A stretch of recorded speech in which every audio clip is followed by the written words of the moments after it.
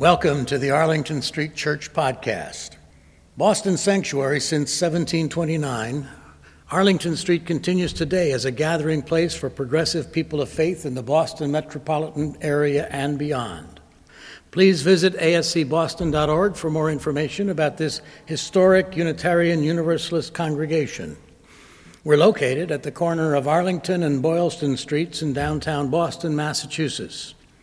Arlington Street Church, gathered in love and service for justice and peace.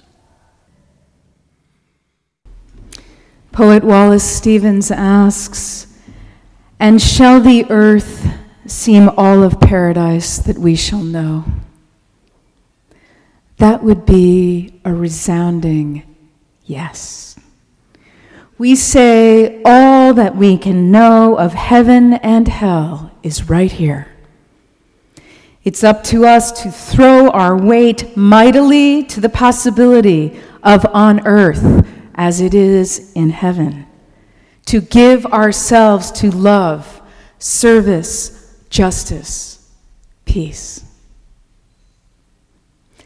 I want to reflect with you today on the good work of building spiritual community as we ordain Rebecca to answer the call to that work. To be called to serve as a religious leader sounds so exalted, but it is more like the white lotus flower that blooms from the mud. What underlies the avocation to mine the longing for the beloved community and build of us something greater together than we could ever be alone may well be nothing more and nothing less than loneliness.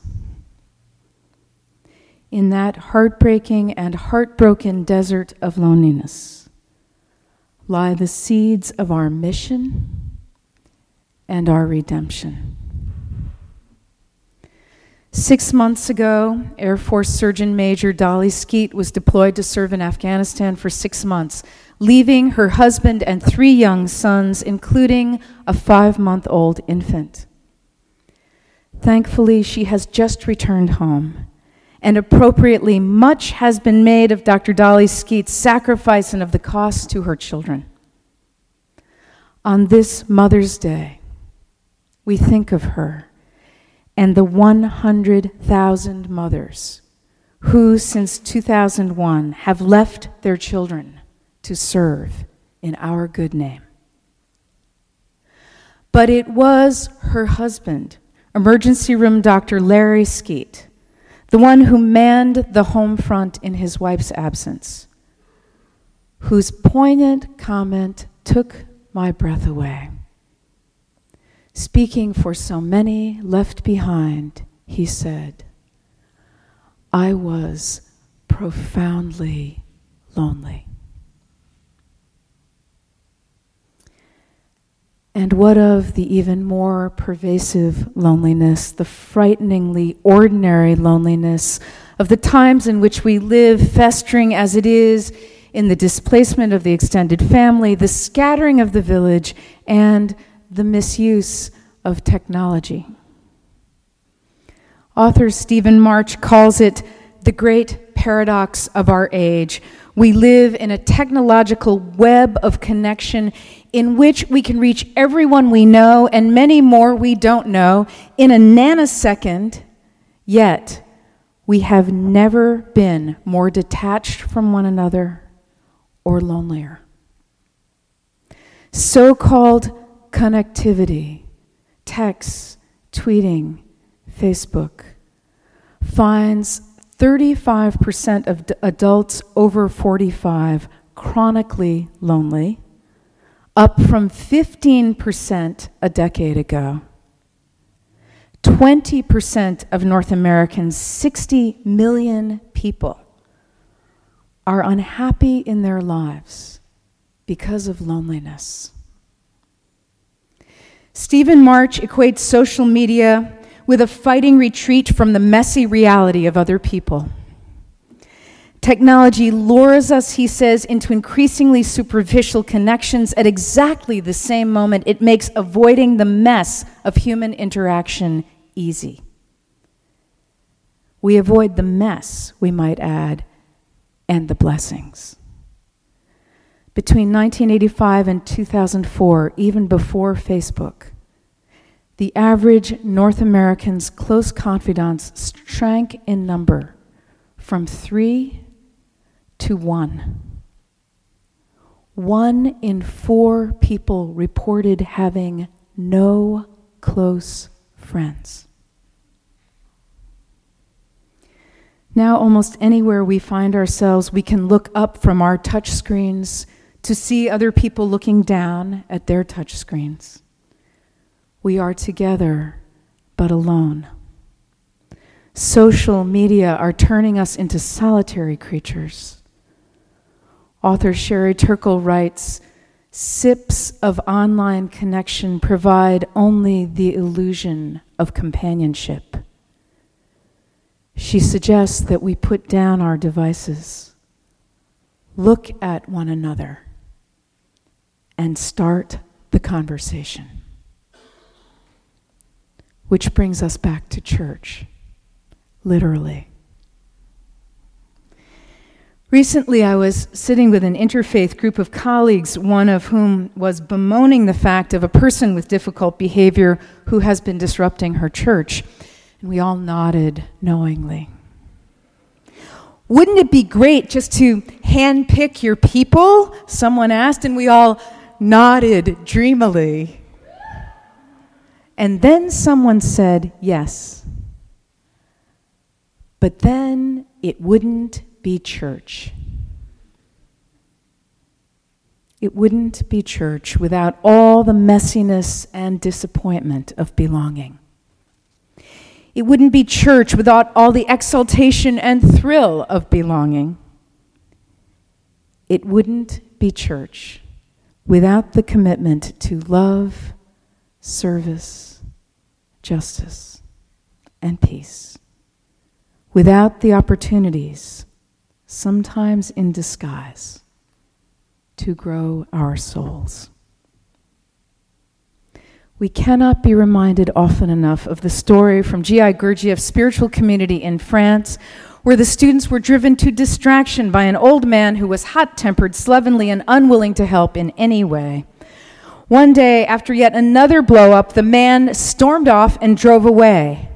The students celebrated. Gurdjieff, however, took off for Paris in hot pursuit, hell-bent on convincing the man to return. But he had made up his mind, the man said. He was finished. After long negotiations, Gurdjieff offered to pay him a very large monthly stipend to take up residence again. How could he refuse? When he returned and walked in on what was essentially his bon voyage party, his good riddance party, the other students were appalled. When they learned he would be paid to stay, while they were in fact paying dearly to be there, they were up in arms. G.I. Gurdjieff called together the community, listened carefully to their complaints, and laughed. "This man is like yeast for bread," he explained. "Without him here, you would never really learn about anger, patience, and compassion. That is why you pay me and I pay him." The opportunity for spiritual refinement is a bonus. Shared philosophy and theology, values and politics are a bonus. What really matters in the foxhole of loneliness is the experience of belonging. And at the heart of it all is the feeling of being of use. Here is anonymous testimony. "I tell you," she says, "I would have died but for the friendships. I was really sick. The doctors had just about given up. Forget it for having any will to live. I can't begin to describe the despair. Beyond the relentless physical pain, there was this utter emptiness of heart and soul. Each morning felt like waking up in hell. And yet, people came and called and cared and stayed. And each gesture came to feel almost miraculous to me. There were moments when I would say, "You just don't know what this means to me." And they didn't. They really didn't see it. They really didn't recognize just how much their ordinary expressions of love would do for me. She concludes, on the one hand, I thought it was wonderful that they wouldn't make a big deal out of something that seemed so simple for them, just showing up.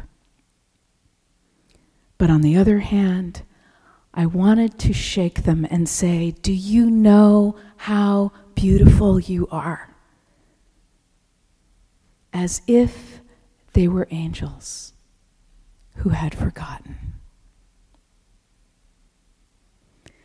Being of use, not alone, but to one another.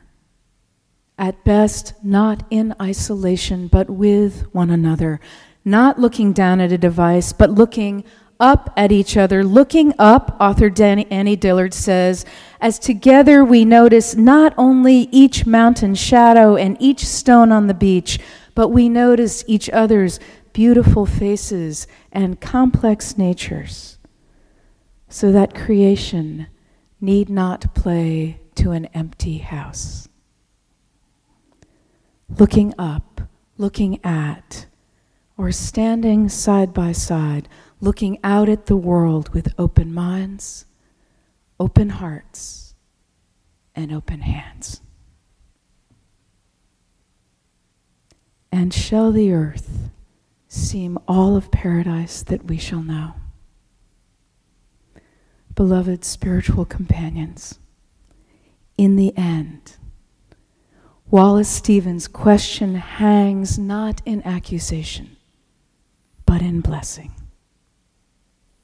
We are called, every one of us, to say yes, to give ourselves to making manifest the work of the divine hand on earth as it is in heaven, as if we were angels who had forgotten. Rebecca, I'm going to close with a poem. Thomas Sentilella's "In the Evening We Shall Be Examined on Love," which is a quotation from St. John of the Cross. Your formal education is complete. And as we ordain you today, always remember, dear one, that the work to which you have been called is above all the creation of the beloved community of memory and hope. From today forward, the exam is about love. And it won't be multiple choice, though some of us would prefer it that way, nor will it be essay, which tempts us to run on when we should be sticking to the point, if not together. In the evening there shall be implications, our fear will change to complications, no cheating will be told, and we'll try to figure the cost of being true to ourselves. In the evening when the sky has turned that certain blue, blue of exam books, blue of no more daily evasions, we shall climb the hill as the light empties and park our tired bodies on a bench above the city and try to fill in the blanks. And we won't be tested like defendants on trial, cross-examined till one of us breaks down, guilty as charged. No. In the evening, after the day has refused to testify, we shall be examined on love, like students who don't recall signing up for the course and now must take their orals, forced to speak for once from the heart and not off the top of their heads, And when the evening is over and it's late, the student body asleep, even the great teachers retired for the night, we shall stay up and run back over the questions, each in our own way. What's true? What's false? What unknown quantity will balance the equation? What would it mean years from now to look back and know we did not fail? Amen.